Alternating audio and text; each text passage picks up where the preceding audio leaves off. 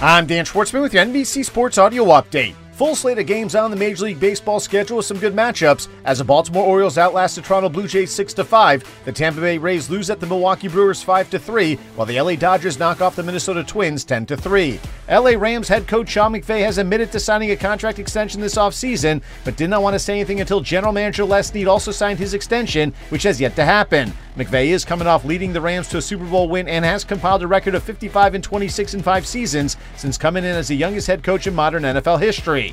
The NFL Network has posted a statement by Bears All-Pro linebacker Roquan Smith, where the former first-round draft pick asks for a trade after contract negotiations broke down. Smith says that the team is not negotiating in good faith and that if he were to sign the deal, it would be bad for him and the linebacker market. Meanwhile, the New York Jets believe that right tackle Mekhi Becton's season is over after an MRI showed a chip fracture in his right knee. Becton missed all but one game last season after injuring the same knee. The Big Ten's long-running relationship with ESPN is coming to an end as the conference is finalizing deals with CBS and NBC to join Fox's carriers of Big Ten football. The total package with the three networks is expected to bring in around $1 billion annually to the conference, with Fox televising the noon game, CBS the 3:30 game, and NBC with the primetime broadcast. 3 games on the WNBA schedule as the Seattle Storm pull off a big road win at the Chicago Sky, 111-97, as the Sky lose at home for just the 4th time in 18 games. Elsewhere, the Las Vegas Aces beat the Atlanta Dream 97-90, while the LA Sparks are dominated at home by the Connecticut Sun 97-71. A federal judge has denied 3 golfers a temporary restraining order to play in the upcoming FedEx Cup playoffs starting this weekend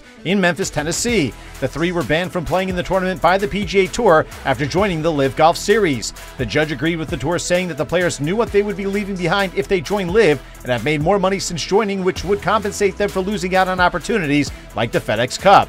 Whether it's season-long fantasy rankings, draft analysis, DFS dart throws, or anything else NFL-related, a good football show powered by Rotoworld has you covered. Listen to the NBC Sports Edge crew's insights and opinions wherever you get your podcasts. With your NBC Sports Audio Update, I'm Dan Schwartzman.